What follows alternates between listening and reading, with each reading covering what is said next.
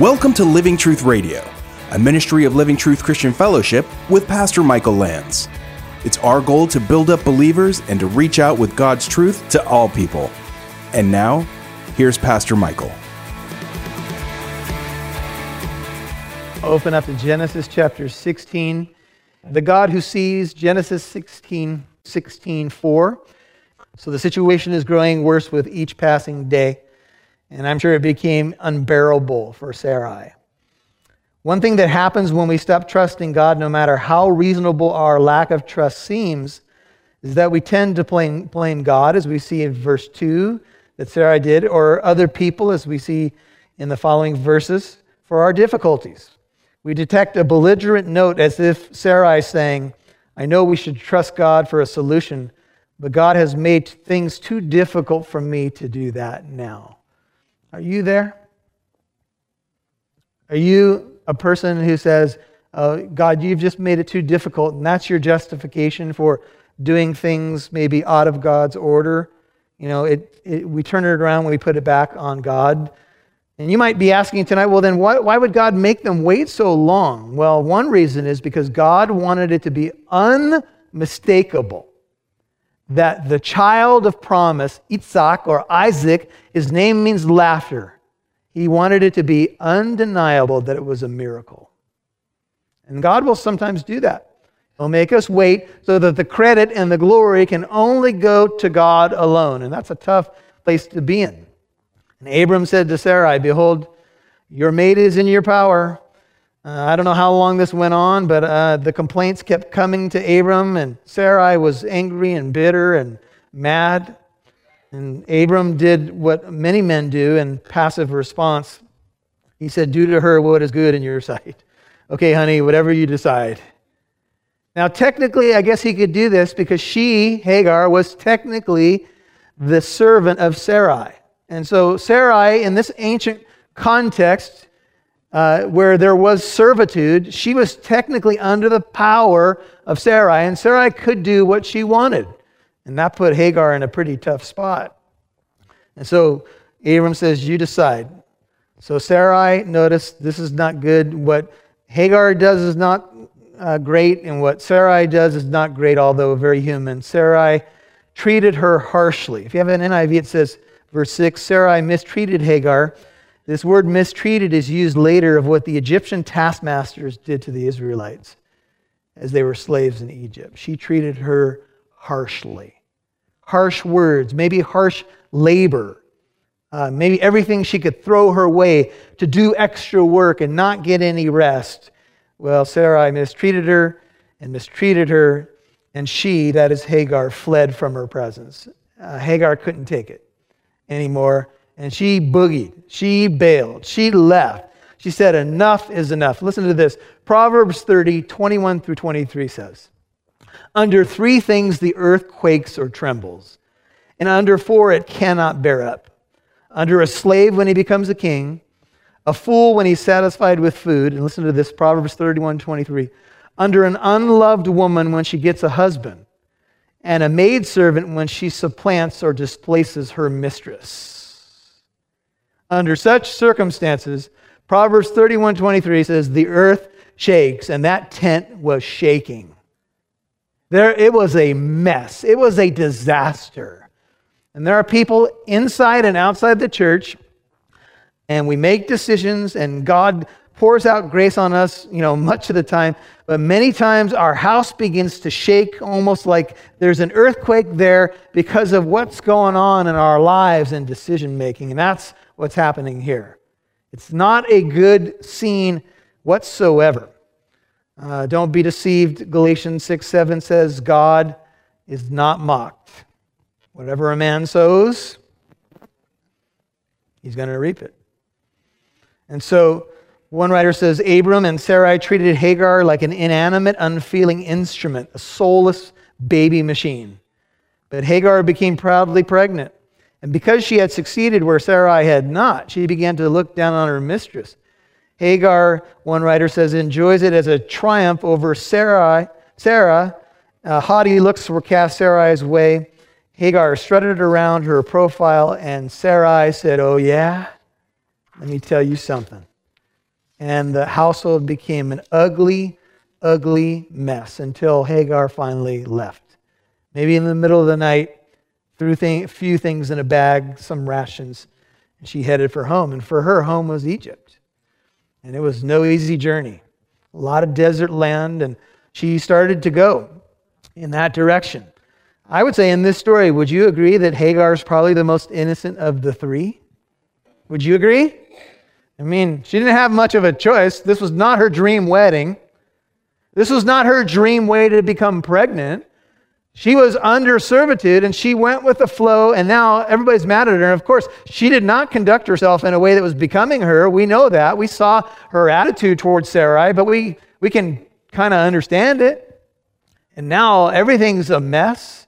This child inside of Hagar belongs to Abram, but she can't take it anymore, so she bails.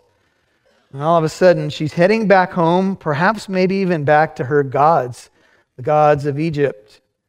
And now something miraculous and surprising occurs just when you thought there's no way to clean up this mess.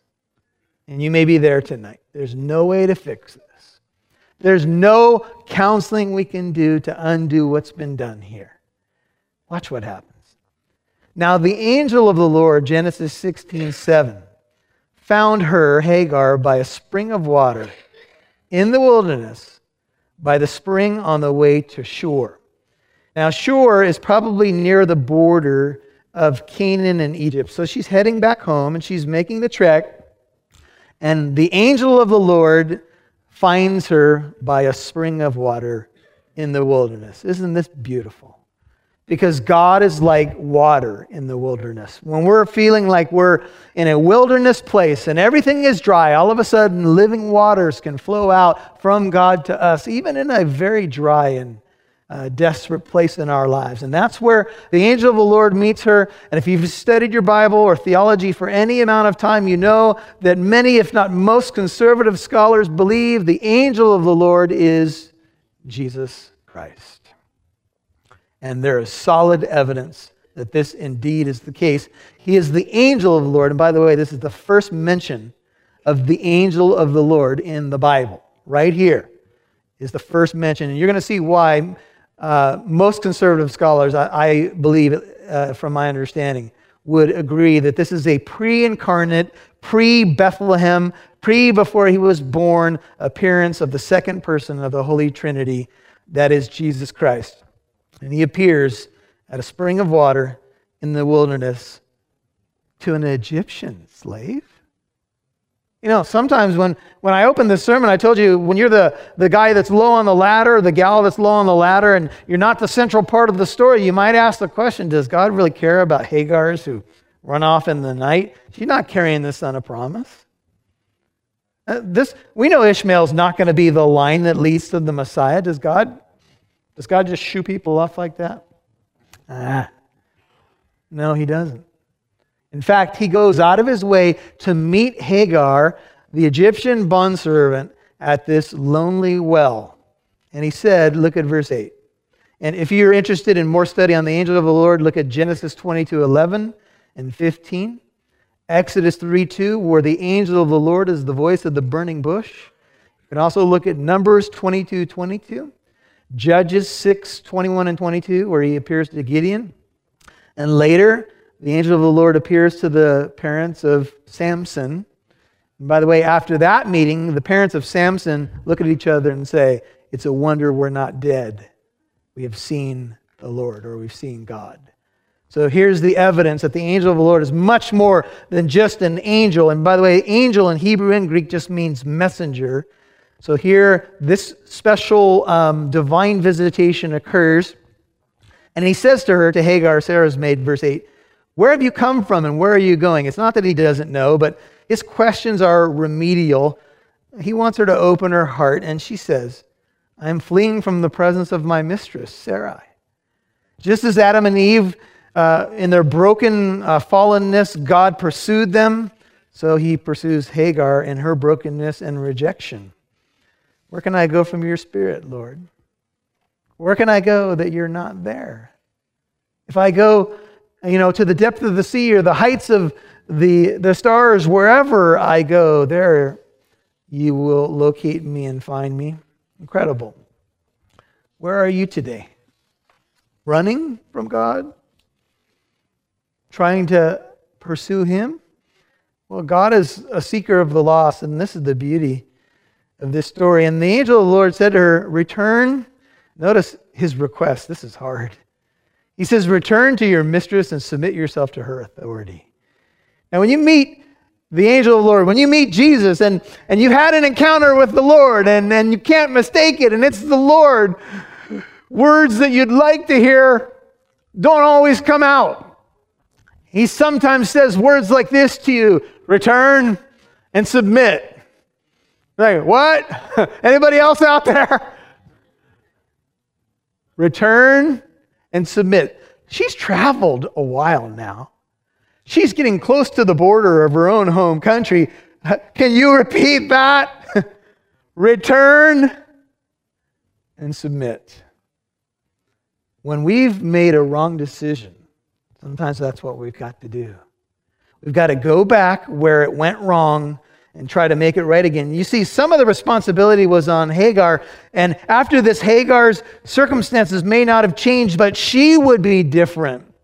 And after you meet the Lord Jesus, your circumstances don't always change, but you change. And He might say to you, return and submit. I'll give you the power. I'll give you the strength. I'll give you the perspective. Moreover, the angel of the Lord said to her, I will greatly multiply your descendants, literally your seed, verse 10, so that they shall be too many to count. Very similar promise as what was given to Abram. In fact, Hagar is the only matriarch, the only woman to receive such a promise. This places her alone among the matriarchs. This is it. This is the only place, it's given to Abram and Isaac and Jacob, but she alone, Hagar, is given this promise as a woman. Wow. Talk about a turnaround. Talk about an unexpected divine blessing in the wake of a mess. Have you ever been there before? You're like, God, there's no way you can fix this. I'm going back, my tail between my legs, back to Egypt, back to those gods. I'll try them again. And God meets you right there and says, guess what? You're going to have so many descendants. There'll be too many to count. I'm sure Hagar had to be overwhelmed. I'm sure she wondered if she counted in the eyes of heaven. And the angel of the Lord said to her further, behold, you are with child, and you shall bear a son, and you shall call his name Ishmael. You see, it's the Lord that gives the name to the child, because the Lord has given heed to your affliction. His name, Ishmael, means God hears. It's a combination of the Hebrew word for God, which is El, and the Hebrew word for hear, which is Shema. Hear, O Israel, the Lord our God, the Lord is one. You put it together and you get the idea of Ishmael, God hears. And God named the child because God had heard or given heed to her affliction.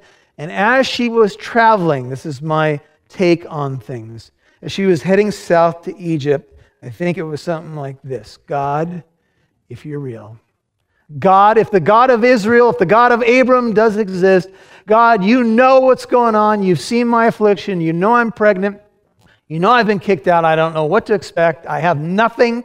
I have no one to depend on. I have no one to take care of this child and no one to take care of me. And all of a sudden, who shows up? God. And He says, name the child.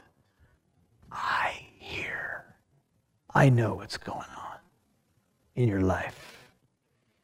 But notice, he will be a wild donkey of a man.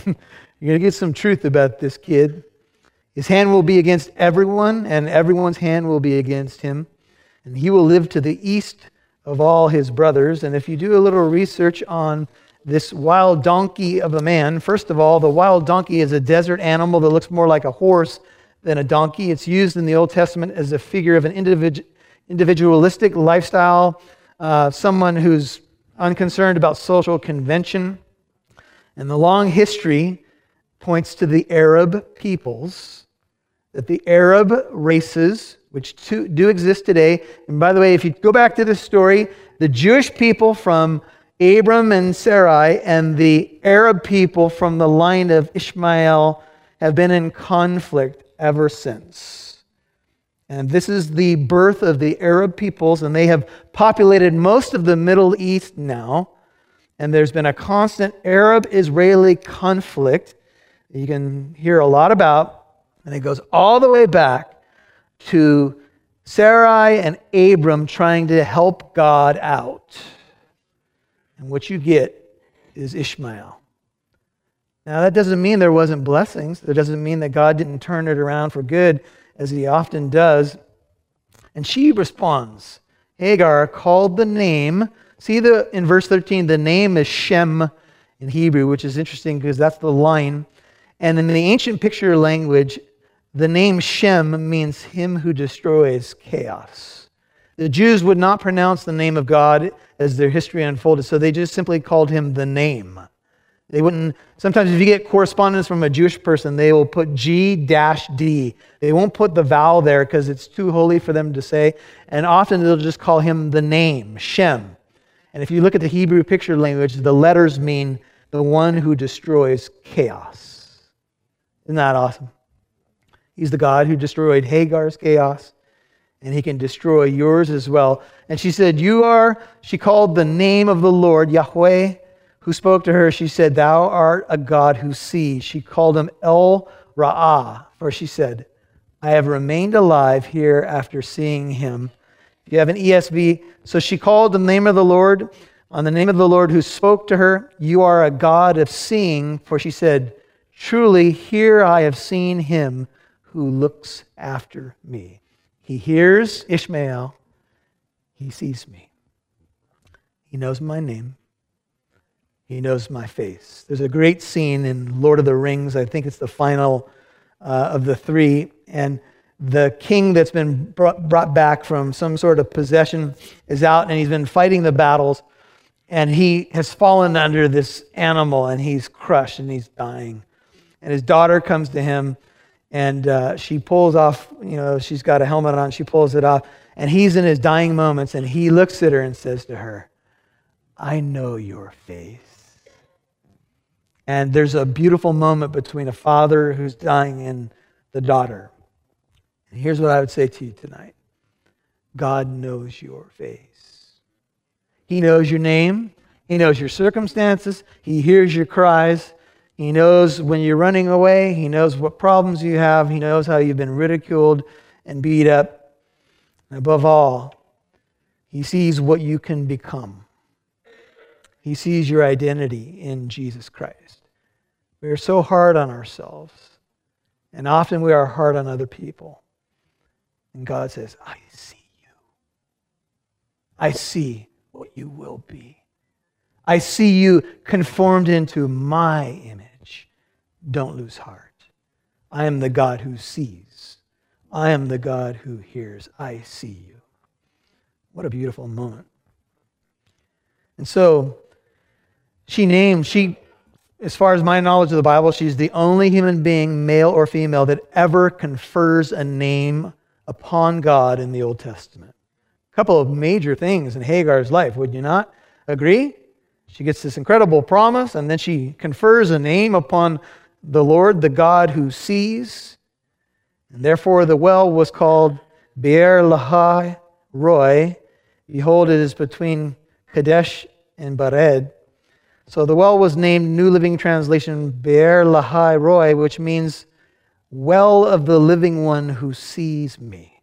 It can still be found between Kadesh and Bered. That's the New Living Translation. So the well was named in honor of this great meeting between the Holy One and between Hagar.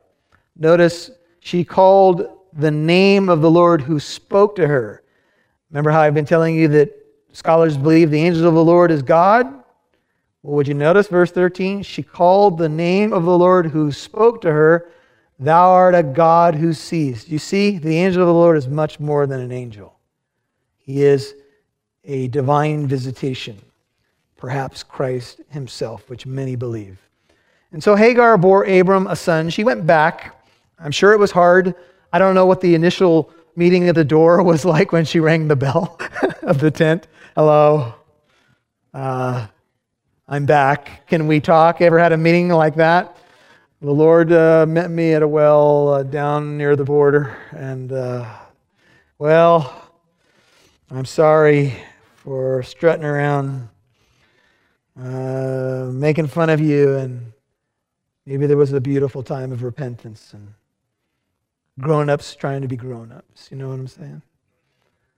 Because they had to go on together for much more than a decade after this, and I'm sure they had to figure some things out. And maybe Abram took some responsibility and said, I'm sorry, ladies, it's my fault.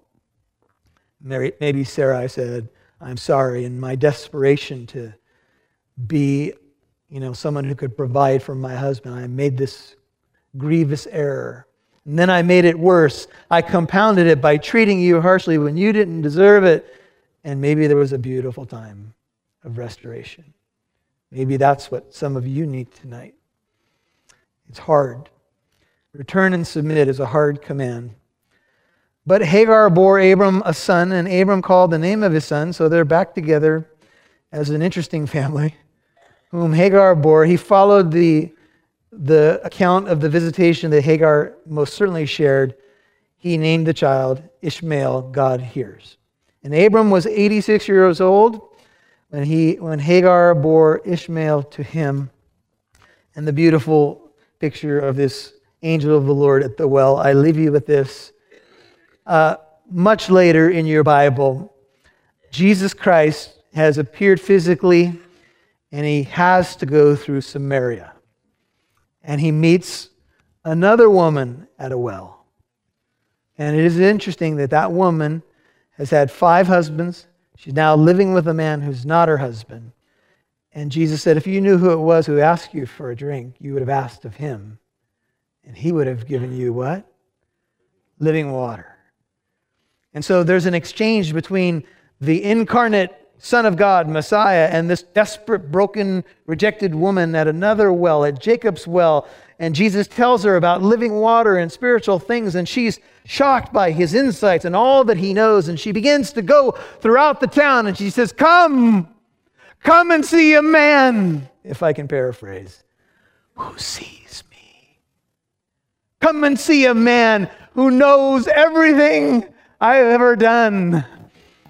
Come see a man who's unlike any other you will meet. The angel of the Lord. Amen. Jesus Christ, Messiah, God who sees. Would you pray with me? Father, thank you so much for this beautiful account in the book of Genesis. Thank you for the honesty of the story. The Bible's not hiding warts and all, they're here. Poor decisions, pride, selfishness, lack of faith. It's all here. That's why we can relate to it so well. For us, Lord, make us people of faith. Help us to learn from our mistakes, our moments when we make decisions because of desperation or tragedy or whatever it is, and we make poor ones. And even then, it seems like you're so faithful to intervene, and you're the God who sees, the God who hears. You knew what was going on in that tent, but you had every intention to still fulfill your promise through Abram and Sarai and give them a son whose name would be laughter, joy. Oh God, turn our sorrow into joy when we make poor decisions. Would you turn them around for good? Would you pour out your living waters on that saint who can totally relate to the story tonight? Just needs to know you see them and you hear and you know their trouble. And you will put salve on their wounds and you will pour living water into their dry places tonight. How many times have we all tried to help God and expedite, the situation or desire or need or want, and only to have things not go according to His will? When we speed up the process, Oscar, it is really a matter of us saying, I don't trust your timing, God. And that's hard for us to even hear because we've all done it before. But when we get ahead of God, it's hard to wait on the Lord. And then we get the consequences. And I'll just say this, Oscar, on another practical point, and we'll end with some good news on this segment, is another practical point is that God lets us live with the consequences. Ishmael's there running around. There's going to be tension between he and his brother. And there it is. God can work it together for good, but that doesn't mean that we don't have to live with consequences. I'm going to park here for a second. Some of our listeners are probably living with Ishmael's consequences in their life. Not that God can't turn it together for good, but the point is that if you're in that boat, you can still know that God can work it out for good, but we should learn the lessons that we need to learn. You can avoid all that by just trusting in God and his timing. Now, as we just discussed Sarai and Abram, can you briefly tell us something about Hagar and Ishmael? She encounters somebody as she's running away from her household that she was employed under or owned, and she encounters someone called the Angel of the Lord. Can you give us some insight about him? Yeah, Oscar, as we've talked over the years about the Angel of the Lord, it's really an intriguing number of times that this individual shows up. And I think the consensus among conservative scholarship is that the Angel of the Lord is none other than an appearance of the Son in the Old Testament before he was born in Bethlehem. And he comes and he meets her at a very critical moment. He meets Hagar at a very critical moment. And this would be something called a theophany or a Christophany. And he comes to really give her reassurance that, she's not outside of God's purview or his sight. He knows what's going on with her. And so the angel of the Lord meets her. He says, verse 11, "Behold, you're with child, you shall bear a son." And interestingly enough, the son's name, you shall call his name. The angel of the Lord tells Hagar what to name him, Ishmael, which, when you take the combination here, it comes from Shema and the name of God, the El ending, and it means God hears. So we're going to see in this story that even though things weren't done right, and Hagar, in many ways, she's just going with the program. She's a servant. She does what she's told. And she's, in many ways getting the short end of the stick. And she's told here, you know what? I see what's happening to you, and you're not alone. Thank you for listening to today's program. If you'd like to listen to this message again, learn more about our church in Corona, or to access archived messages, go to livingtruthradio.org and click on the Church tab. You can follow us on Instagram @LivingTruthCorona, or download the Living Truth Christian Fellowship app on Apple and Android devices. Living Truth Radio is a listener-supported ministry. You can partner with us by donating at livingtruthradio.org.